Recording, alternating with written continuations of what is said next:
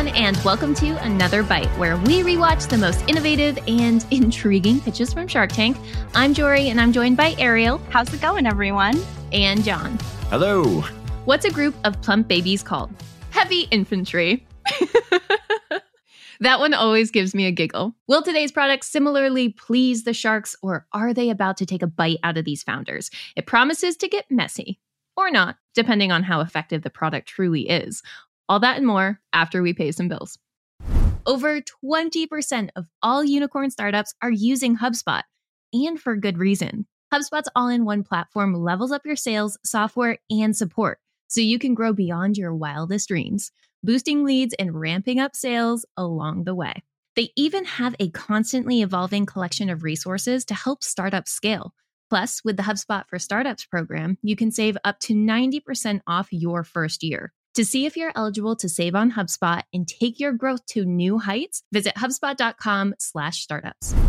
Today in the Take, we have Tyke, which is brought to us by founder Berlin, and she is asking for $100,000 for 10% in her business, which is $1 million valuation. And the product of today is Tyke, which is a silicone placemat for kids. And so the problem this product's really trying to solve is that taking kids out to eat is a total mess. Apparently, they're just chewing on tables and they're getting hurt by banging their heads. So the solution is this portable placemat with a bumper that is actually designed to protect a kid's head from hitting the table while also easily catching spills, making it easy to just roll up, put in the dishwasher, mess be gone. So it's for babies, toddlers, even big kids. It comes in a Tyke XL, which you can even use for the messy adults in your life. So thinking about our product, our pitch, and our founder, initial thoughts on Tyke. Okay. Well, I've got kids. And so this product, I am the persona for this product. And Berlin, there's so many things I love about your product. And so I'm excited to talk about those things.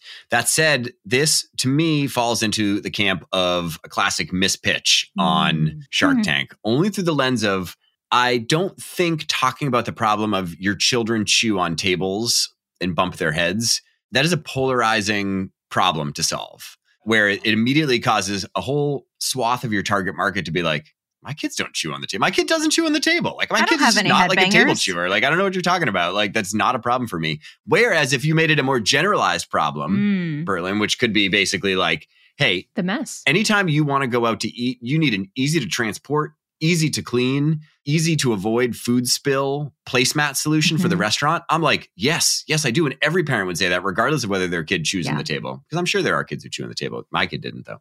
And so to me, that's it. And the product itself is beautifully executed. It's 100% silicone, which means to Jory's point, you can put it in the dishwasher and it's safe for kids. It's got the great ledge built into it, which avoids food spills, which is a real problem at restaurants. Food falls off everywhere. But to me, it's just kind of like, I think you want to pitch this thing in a way that appeals to 100% of your target market, not the, 50 or 60% who have kids who chew on tables. You can tell this was a product born out of frustration. I feel like if I were Berlin, I was probably like, gosh darn it, keep your head off the table. Stop trying to eat my table corners. I agree, John. If like the pitch probably could have been improved a little bit more, I would have loved for it almost to be like a demonstrative, almost like a sham wow of like, sharks, try to spill this and see how it doesn't soak through and like really have that be the selling point, being the technology itself and how it truly does like catch all for like everything. Do you think it's too niche, though? Do you think this is just like a one product company? Because I felt like she was really starting towards the end of her pitch to try to expand into the adult space. And I totally get the narrative of like, this grows with you, like your toddlers are going to make messes, your little kids are going to make messes. Yeah, no, the XL is also part of the mispitch. Yeah. Right? Because I think actually the idea of an adult sized children's placemat is also polarizing. Doesn't sell. Right? And it's like, I don't need that. Like, I don't want that. Maybe I've got some sloppy uncle in my life or something, but like jokingly needs it. A bib. And instead, I think instead of using the product that exists and trying to expand into new markets with it, I would say we are the best for this market and expand into other products there. Like she can expand into cups. She can expand into utensils. She like bibs. She can expand into all those things. And so if I were her, I would put like 50% of her capital into selling this specific product and 50% of her capital into establishing herself as a brand and building an email list where she can then cross-sell products to other people. Because as a parent, once you find a brand that you like for something and you trust for something, you actually are much more inclined to buy them for other things because the amount of time you actually have to do like more research. It's like if I loved this placemat and I see that they sell cups, like I'll probably just buy cups from them, you know? So if I were her, I would actually go multi-product and do it pretty fast and use the brand that she's building for establishing herself as like a high quality, high end, 100% silicone solution for kids and expand into other products there. So what would it take to become that like authority though? If she's trying to be like the one placemat for babies, like what's the strategy there? What can she do to start to almost build that moat of defensibility around like my placemat is the best that all parents should be turning to? I think strong word of mouth. John can probably speak to this more as a parent, but I feel like a lot of parents in a similar realm, not only are they brand loyal, but when they find a product that they love, they will often share it with other moms and other dads within their community. So I think really tapping into that community-led building, almost like a table-type community, whether it's a newsletter or like a community group or blog posts, like fostering that, I think that word of mouth would really help her in this instance. Yep. Yep. I think the first thing I would say is I don't think she can be the one placemat to rule them all. I think there are just too many products out there.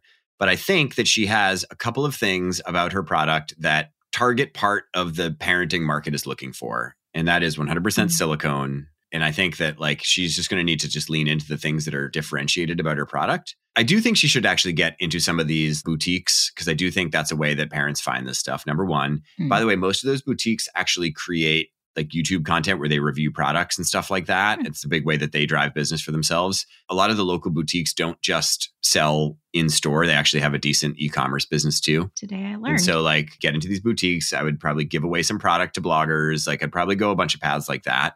And so I would combine like basically word of mouth Ariel with probably like an influencer / boutique strategy with just being sure that, you know, reviews on Amazon were just exceptional. Would definitely not get a PR agency. Yeah. I've worked with lots of PR agencies and to all my PR agency friends out there, no disrespect.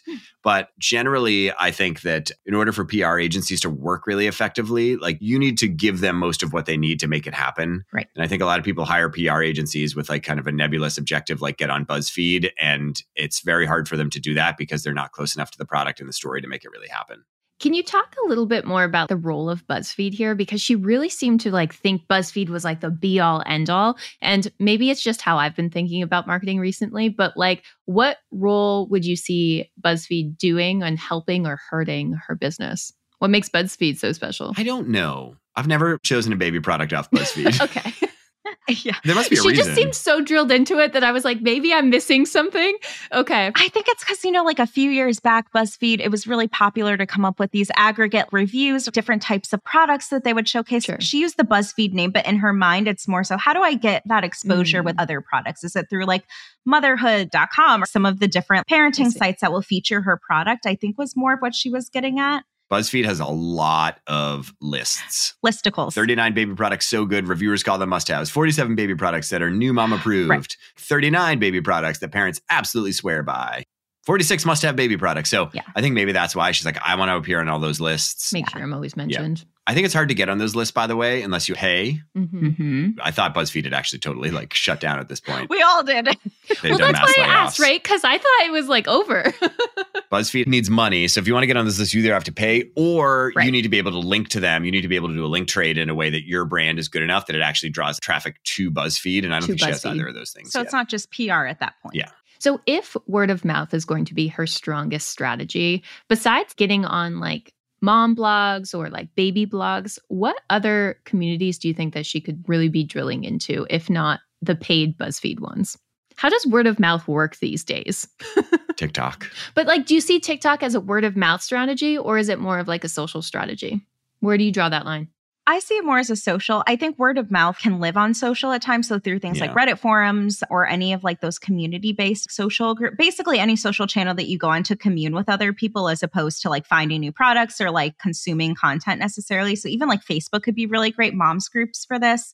I think, you know, the boutique makes sense, but there's other areas like maybe it's at daycares that, you know, these are offered to be like a point of purchase for a lot of daycares as well. Or, you know, some other unique like partnerships in that sense could also be a really good way. But I think, you know, between the boutiques and just generating that visual appeal in folks that see that social proof should be enough to generate at least interest if she decides to stand as like a single product. I think she's going to have to put in a little more work if it's going to expand beyond just like placemats.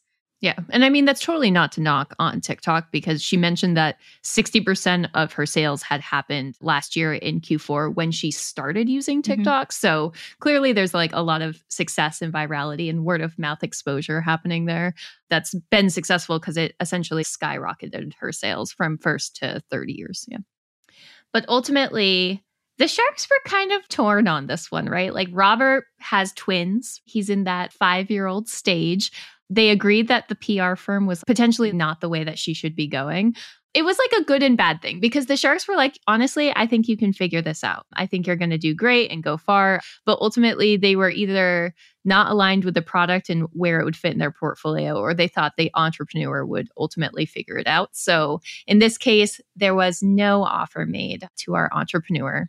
I feel bad. Like Kevin was like, this isn't my portfolio. I'm kind of surprised that was Lori on that episode? Yes. I think she was. I'm kind of surprised she didn't bite actually, because this feels like it actually would do great in her type of channels. And I'm kind of bummed that Robert backed out, because Robert was basically like, look, I really like this product. I totally get it. This is like totally made for me.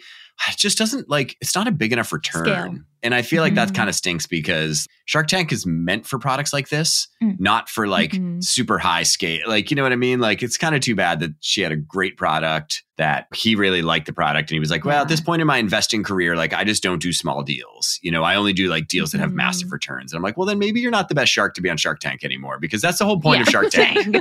Robert. Exactly. Yeah. God, Robert. He's above the 2 million mark, guys. Come on. Which I respect. I got no problem with that. But it's kind of like, yes, everybody told Berlin she has to go on Shark Tank. That she was like, everyone said when I made it, you have to go on Shark Tank because this is the perfect product for Shark Tank. And everyone was like, no, like it's not a big enough return for me. It's not big enough for me. You're like, oh, come on. Yeah. A little bit of a cop-out answer. Don't worry, John. Nobody puts this baby product in a corner, because ultimately after the episode, there were 2 huge orders that this founder had to put in. She received hundreds and hundreds of messages from fans and expects her revenue to continue to double through the end of this year. So this entrepreneur is going to be successful regardless, saw that Shark Tank bump. So even though she had no Shark Tank deal, we can expect great things from Table Tyke in the future.